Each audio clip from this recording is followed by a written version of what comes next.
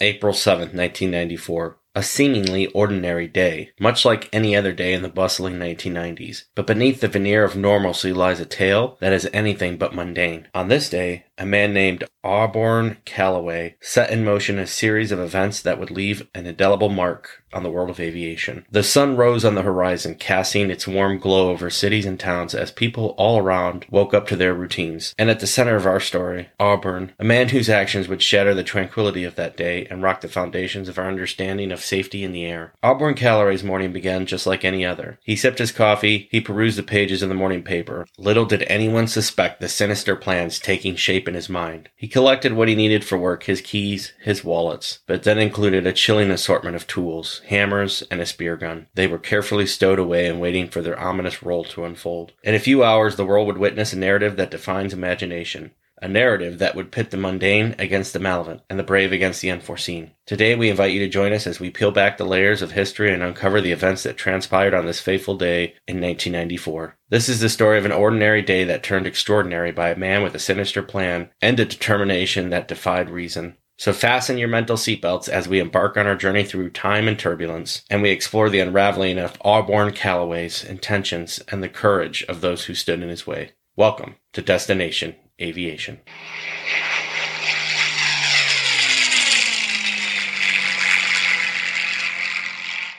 Well, welcome back to the podcast, fellow aviation enthusiasts, or if this is your first episode, thank you for tuning in, and if this is more than one for you, thank you for continuing to listen. We haven't talked to each other for a week, so I think one of the bigger news stories that happened with Yurgay Provokovich's plane going down in Russia, north of Moscow. I was actually in the office when the first news alert came out. Basically, there wasn't much information that the aircraft had gone down and crashed, but I think all of us immediately were like, that doesn't sound like that probably just happened. And then as things continued to unfold and videos came out, unconfirmed reports, it looked like the wing came off the aircraft. Obviously, would have to be some sort of an extreme amount of explosion to cause that. Then as we learned, it was an Embraer legacy aircraft. I mean, I don't say anything against Russian aircraft, but if it was a Russian aircraft, maybe it would make more sense for a wing to fall off. But yeah, it's interesting. And as of yesterday, they confirmed, or Russia state confirmed, that it was Provokovich's remains on the aircraft. I still find that highly suspect. I'm sure everybody does. I don't know what the real story is. People have been asking me, like, what do you think really happened? And I don't know if we'll ever really find out that, but it is interesting. It's an interesting developing events to be flying around in Russia with all of your, it sounded like, senior leadership for the mercenary group. So I don't know. Like I said, it's a curious incident. It would be interesting to know exactly how it went down, if there are reports of a bomb being on the plane. Knowing that it's in Russia, I'm sure nobody's expecting to get ever the full tale out of what happened there. 10 people were on board. They all passed away. The aircraft was registered to one of the companies that was owned by Provokovich. And obviously it was uncontrolled descent into the ground, so something catastrophic happened there. And one of the interesting things with the deal that was made when Provokovich was heading towards Moscow in an attempted coup was he was annexed to Belarus, but then he popped back up in Africa. But any of the mercenaries that were a part of that deal initially were required to register for the Russian military. Who knows what will happen now, if it will just dissolve. It seems like anybody that decides to step out of line with Vladimir Putin ends up in a situation where your wing falls off, as a metaphor or in this case, a reality. As you heard from the opening, what we're here to talk about today is an aircraft incident that happened in 1994. And this would be Federal Express Flight 705, which was a DC-10 cargo jet that departed Memphis, Tennessee, and bound to San Jose, California. So as we talked about in my bio and a little bit around, I worked in Laredo, Texas for a while, so we did a story on that. And then as I was thinking, I thought, well, it might be interesting to do a story from different places that I've worked. And this was a story that was talked about when I worked in San Jose, California. Federal Express still had a presence, does to this day, in San Jose. And at the time was flying in DC-10s and MD-11s. I believe as of 2 or 3 months ago, the last MD-11 from Federal Express's fleet has departed. I remember at the time they were switching out the aircraft while I was working in the area. They were going from the MD-11, so we started to see those less frequently, and the DC-10s, and we started seeing the 767s, brand new, coming into the airport. At first, everyone was excited to see a brand new aircraft, nice and shiny, and then over time, you started to realize you were not going to see the MD-11s anymore. We even, at the time, there's still some 727s coming and going, especially to our last, or 2 stories back in Laredo, Texas. 2 or 3. I'm starting to lose track now, but 2 or 3 stories back in Laredo, Texas, where we were talking about the incident with Continental. That's kind of a museum for aviation down there. You still see Metroliner 727s. In most airports and in most places around the country, as everybody knows, it's an aviation enthusiast, you're starting to see less and less, or they've disappeared altogether. So, like I said, at first there was this thought of, oh, awesome, a brand new aircraft. And then it's like, oh, wait a minute, I'm never going to see the old one again. This story, though, is very fascinating. And if you haven't heard about it, it's an incident that created more security protocols at airports, insider threat. It really brought to light that notion and that ideology of potential catastrophic issues with people that you know and you work with, hence the insider threat. But let's get a little bit into the story here and what happened with more details than we had in the opening. So at the beginning of this podcast, we mentioned Auburn Callaway. Auburn Callaway earned a degree from Stanford University, and he joined the U.S. Navy as a pilot. He was also skilled in martial arts. After leaving the military, Mr. Callaway worked as a flight engineer for Federal Express. He struggled with emotional instability and money worries. His once promising career had produced several setbacks. He could only find work as a flight engineer, and he had gone through a divorce. So I remember the 1990s. Right now, I talk to a lot of students in my job, and I was just speaking with one the other day who he said, and it's just striking because I've been in the industry a while comparative to where we've been, or as we've just referenced in this incident, where flying was truly a passion and it was really hard to get a job. But the student I just spoke to, we met actually at a golf course. We were doing an event there, and he came up and asked about what we were doing, and, exchanged information, and he gave me a call. At first he was kind of enthusiastic about finding a role in a position, which is great. But one of the things, and I should reference this, I mean, seems like a good kid and going to do his job. And it's just where the market is now. But, I offered to take him around and introduce him to different flight departments, people that fly either charter, on-demand 135 or, Part 91 operators. And he's like, well, I'm on the golf team and I really want a job for my personal, professional life, work balance, and who's going to give me the best of that? Which, like I said, I get it. That's where we are now. But it's interesting compared to where one of the worst scenarios I knew as I was coming into this industry, one of my friends, he actually was paying an airline to fly for them so he could bill time. We've completely 180'd in the industry, which is great. I have a lot of pilot friends, and I think that's awesome for them. But the ones that are just coming into the industry now, they have no idea how bad it really was, which is what Mr. Callaway obviously was going through here. He wanted to be a pilot, but all he could find was being a flight engineer with FedEx.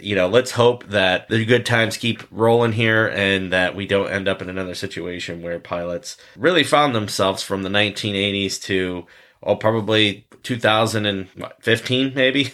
I think in the last probably 5 years or so, it's actually started to get better. Incrementally, I guess in the 2010s, it was getting better. Definitely in a better position for young folks that are trying to get in the industry. But Mr. Callaway found himself distressed about his job and his divorce and where his career was going. The sun cast its morning glow over Memphis, Tennessee on April 7th, 1994. On that fateful day, the FedEx crew of Flight 705 was preparing for a routine flight to San Jose, California. Captain David Sanders, a seasoned aviator with thousands of flight hours under his belt, commanded the aircraft. Accompanying him was First Officer James Tucker and Flight Engineer Andy Peterson. They were about to embark on a journey that would challenge their training, courage, and resilience like never before. The aircraft was a McDonnell Douglas DC-10, a wide-body tri-jet that had become a staple of FedEx's cargo fleet. With its distinctive 3-engine configuration, the DC-10 was renowned for its versatility and capacity to carry in large volumes of cargo across long distances. Unbeknownst to the flight crew, their world was about to collide with the unthinkable. Auburn Calloway, a fellow employee of FedEx, had devised a chilling plan to bring down the aircraft. The morning sun masked its sinister intentions as he armed himself with an arsenal of hammers and a spear gun, elements that would transform the flight into a heart-pounding thriller. And so the stage was set. The crew, unaware of the impending danger,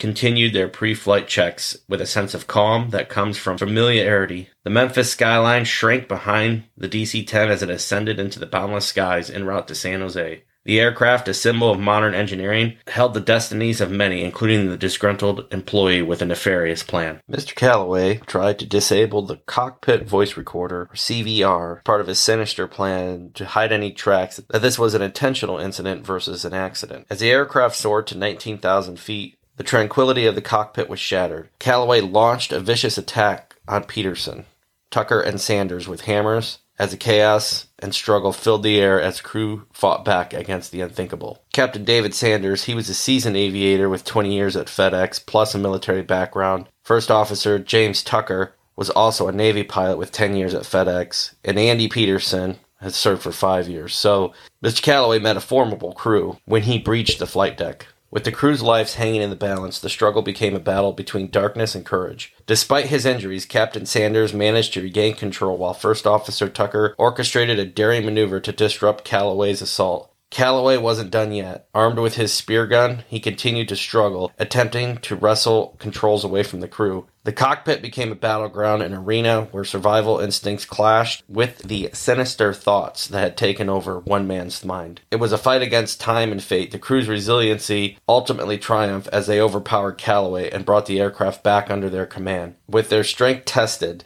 and their bodies battered, the crew orchestrated an emergency landing, defying odds and guiding the aircraft safely back to Memphis.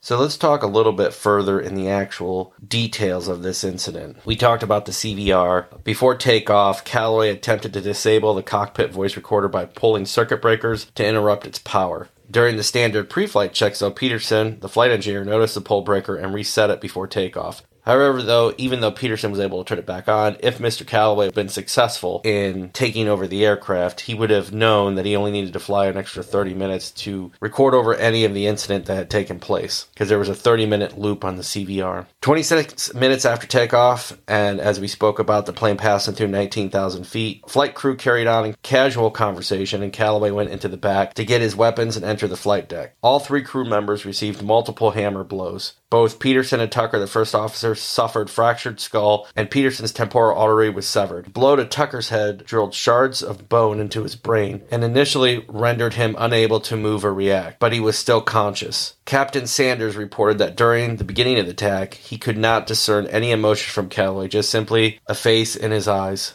When Calloway ceased his hammer attack, Peterson and Sanders began to get out of their seats to go after Calloway. Calloway left the cockpit and retrieved his spear gun. He came back into the cockpit and threatened everyone to sit back down in their seats. Despite a loud ringing in his ears and being unbalanced and dazed, Peterson grabbed the gun by the spear. Tucker then put the DC-10 into a sharp 15-degree climb, and a lengthy struggle ensued. While Tucker, also an ex-Navy pilot, performed an extreme aerial maneuver with the aircraft, he pulled the plane into a sudden 15-degree climb, throwing Sanders, Peterson, and Calloway out of the cockpit and into the galley. This was to try to throw Calloway off balance. Tucker then turned the plane into a left roll almost on its side. Eventually, Tucker had rolled the plane almost upside down at 140 degrees while attempting to maintain a visual reference of the environment around him through the windows. Peterson, Sanders, and Calloway were then pinned to the ceiling of the plane. Calloway managed to wrench this hammer free and hit Sanders in the head again. Just then, Tucker put the plane into a steep dive and pushed all three of the individuals back into the smoke curtain, but the wings and the elevator started to flutter. At this point, Tucker could hear wind against the cockpit windows at a speed of 460 knots. The plane's elevators fluttered so much that the control surfaces became unresponsive due to disruptive airflow. This lack of control tested the aircraft's safety limits. Tucker also began to sense a Mach tuck effect as the airflow over the wings approached the speed of sound. Tucker realized the throttles were at full power, increasing the speed of the aircraft. Releasing his only usable hand to pull back the throttles to an idle, he managed to pull the plane out of the dive. The DC-10 leveled off at 5,000 feet. Calloway managed to hit Sanders again, while the struggle continued, and this time the blow nearly knocked him unconscious. Sanders was losing strength, and Peterson was bleeding out from his ruptured temporal artery and was starting to go into shock. In spite of his diminishing strength, Sanders managed to grab the hammer out of Calloway's hand and attacked him with it. When the plane was completely level, Tucker alerted Memphis Center, telling them about the attack and requesting Vector back to Memphis. He requested an ambulance and armed intervention, meaning he wanted SWAT teams to storm the plane. The flight crew eventually succeeded in restraining and disarming Calloway, although only after moments of inverted and overspeed flight beyond the design capabilities of the DC-10. Tucker was severely diminished with his sense of touch and was paralyzed on the right side of his body. Sanders took the control. Tucker went back to assist Peterson in restraining Calloway. Sanders communicated with air traffic control, preparing for an emergency landing back at Memphis International Airport. Meanwhile, Calloway started fighting with the crew again. Fully loaded with fuel and cargo, the plane was approaching too fast and too high to land on the scheduled runway 9. Due to the plane's weight, speed, and height, it was at a risk of breaking up upon landing on these conditions. Sanders requested by radio to land on the longer runway 36 left. Ignoring warnings from the ground proximity warning system, and using a series of sharp turns that further tested the DC-10 safety limits, Sanders landed the jet safely on runway 36 left, at 35,000 pounds over the maximum designated landing weight. By that time, Calloway was defeated. Emergency personnel and police gained access to the plane via the escape slide and the ladder inside and found the interior of the gallery and cockpit covered in blood. Calloway was arrested and taken off the plane, and Peterson, Tucker, and Sanders were taken to a nearby hospital. The crew of Flight 705 survived the attack, but all were seriously injured. The left side of Tucker's skull was severely fractured. This caused motor control problems in his right arm and right leg. Calloway had also dislocated Tucker's jaw, attempted to gouge out one of his eyes, and stabbed his right arm. Sanders suffered several deep gashes in his head, and doctors had to sew his right ear back in place. Flight engineer Peterson's skull was fractured and his temporal artery severed. The aircraft itself suffered $800,000 worth of damage. On August 11, 1995, Auburn Calloway was sentenced to 2 consecutive life sentences without the eligibility for parole. And to this day, Calloway still is serving his sentence in Kentucky. On May 26, 1994, the Airline Pilots Association awarded Dave Sanders, Jim Tucker, and Andy Peterson the Gold Medal Award for Heroism, the highest award a civilian pilot can receive. As of 2004, 10 years after the incident, and due to the extent and the severity of the injuries, none of the crew had been recertified as medically fit to fly commercially. However, Jim Tucker did return to recreational flying. The McDonnell Douglas DC-10 that was involved in the aircraft, November 306 Foxtrot Echo, was repaired after the incident and returned to service. In 2008, it was upgraded to an MD-10, which, among other improvements, eliminated the ongoing need for a flight engineer. On June 7th of 2022, the aircraft was involved in another incident where the crew safely diverted to Tulsa International Airport after receiving a cargo fire warning indication. On December 31st, 2022, it was among the last of FedEx's MD-10 fleet to be retired, having made its maiden flight November 5th, 1985, and having been delivered to FedEx on January 24th, 1986. Shortly after learning of November 306 Foxtrot Echo's retirement, aviation enthusiast Jack Schneider started an online petition to encourage FedEx to assist in preserving the aircraft, citing its significant in aviation history resulting from its involvement and survival of attempted hijacking. To this date, March 21st, 2023, the petition attained 10,541 signatures, though it's unclear at this point if FedEx is still aware of it. I will add that link to the information page on our website for this. So I'm not going to go into all the transcript. Maybe I'll drop the link into the info section, but I did want to read a little bit of it, leading right up to when Mr. Calloway enters the flight deck. Altimeters, 9 and 2's here. After takeoff is complete. Do you live over in Arkansas, Dave, or? No, I live in Fisherville. Oh, Fisherville, great spot. Sounds of hammer blows striking pilots. Ow! God!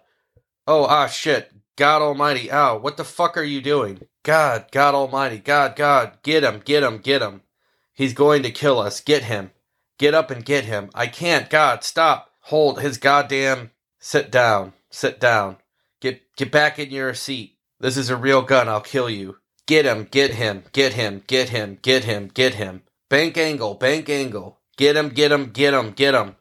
I'm going to kill you. Hey, I'll kill you. Bank angle. Get him. Bank angle. Yeah, get him. Bank angle, bank angle. Get him, Andy. I got the airplane. Bank angle. Get him, Andy, get him. Bank angle. Struggling in the background. Center, emergency. Bank angle. Center, listen to me. Express 705. I've been wounded. We've had an attempted takeover on board. Give me a vector, please. Back to Memphis at this time. Hurry. Bank angle. 095. Direct Memphis. Get an ambulance and alert airport facility. Bank angle. Center. Hey, Memphis, you still with me? Obviously, a ton of commotion going on there. And I just want to add, I read the script as it's written. So any of you that do not want to hear profanity, I do apologize for that. But it is as written, not... I did not add or take away anything from the actual recording there. So obviously, this incident stirred a lot with security, right? So in 2001, after those events, TSA was created. Even to this day, the insider threat is something that everybody's acutely aware of because of incidents like this. He had the credentials. He had the ability to get on the aircraft. He was someone that everybody trusted. Really, nobody was expecting him to do anything odd or different. If you're not in aviation, you don't understand a jump seater. It's really similar to what Tom Hanks' role was in Castaway on FedEx. He was just riding in the back, but he was a FedEx employee, if you remember from the movie. So if you look at it in that same sense, who would have expected Tom Hanks to do anything on that aircraft? Nobody would expect Mr. Calloway to do anything on this aircraft. So it's always one of those hard things in aviation, right? You vet. And if you look at this, someone with military experience, you don't know what's going on in their personal life. But that's why we have checks and balances, right? Fortunately, these incidences have diminished over the years in the United States, almost to the point now where they're really left to the history books. We don't see these type of takeovers happening now, which I think speaks to the resiliency of the industry and the ability to adapt and change security protocols. I did want to read a little bit about the article to save this aircraft because I find it very interesting. So I'm not going to read all the article, but this is an article from Simple Flying. As we talked about, November 306 Foxtrot Echo was one of the last MD freighters operating for FedEx. Based on the data from Flight Trader 24, the final flight for FedEx was December 31st of 2022, and it operated between Canada's Toronto Pearson International and Memphis International Airport. The interesting thing here is I do not see from 2022 till now where this aircraft is. Can't find any detailed information on FlightAware or any of the tracking website. It appears that the aircraft is in storage, but I cannot confirm that. So if anybody listening can confirm it, feel free to drop it into the notes. But from its last flight with FedEx, I don't see anything. Even on the Plane Spotters websites, it's just showing that it's older photos. So it would be interesting because we're now sitting about a year away from when this petition was first circulated. So I wonder if since it hasn't really gotten too much traction, if FedEx has kept the aircraft in Memphis. I would assume they've at least put it in the desert. But like I said, I do not actually see anything on the tracker regarding that. So FedEx to this day is still running a couple aircraft to and from San Jose. They have a ramp space there on the east side of the airport. When I worked in San Jose, and even to this day, it's categorized as a medium hub airport. They have Class Charlie airspace under the Class Bravo for San Francisco, so it is a busy airspace. The reason why you don't see more FedEx or UPS operations there is they do have a 161 noise curfew. The FAA does not allow 161s anymore, but San Jose was one of those early adopters of a noise curfew. After 2300 hours or 11 p.m., it doesn't allow for most aircraft to operate. There's a bunch of stuff tied to it. It's really geared around Federal Aviation Regulation FAR 36 and the decibel levels in there. Their decibel level that they're with is 89 decibels. So any cargo aircraft does not meet that. So it really has shut down San Jose, kind of limited it to these type of operations. So that's why you don't see too much cargo at San Jose, but Oakland Airport really became the cargo airport for the Bay Area. Of course, San Francisco has cargo as well. San Jose is somewhat restricted there. So it was an interesting tale. Like I said, you get into aviation security, and this incident, among others, is brought up, obviously, like we talked about. Insider threat, very hard to combat against, but kudos to all the teams that, like I said, from this kind of point, this incident, and as we really got into the 2000s, after 2001, aviation security and aviation safety in the United States really has never been at a better point right now as far as a safety record. So kudos to all those teams out there that make it happen, from the airport to the TSA to the FAA to the pilots to the crew members. It all takes us working together for sure to maintain the integrity and safety of the system.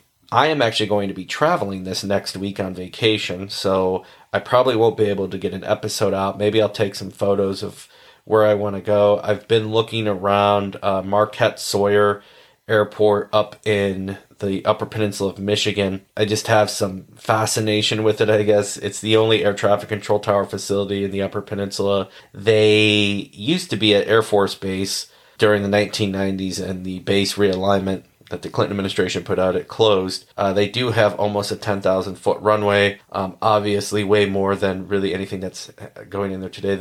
But if I get some photos, I'll throw them up. But I won't be talking to you next weekend, so we'll have to wait till the weekend after that. So I hope everybody has a great Labor Day. If you do get an opportunity, I alluded to it a little bit into this podcast, but we have launched our official website, so I will put that into the notes. I'm hoping to have a detail page for the episodes on there, and looking forward to continuing our travels together and hopefully make it a little bit easier to find us. So once again, I hope everybody has a safe, fun-filled Labor Day weekend, and we will see you down the runway.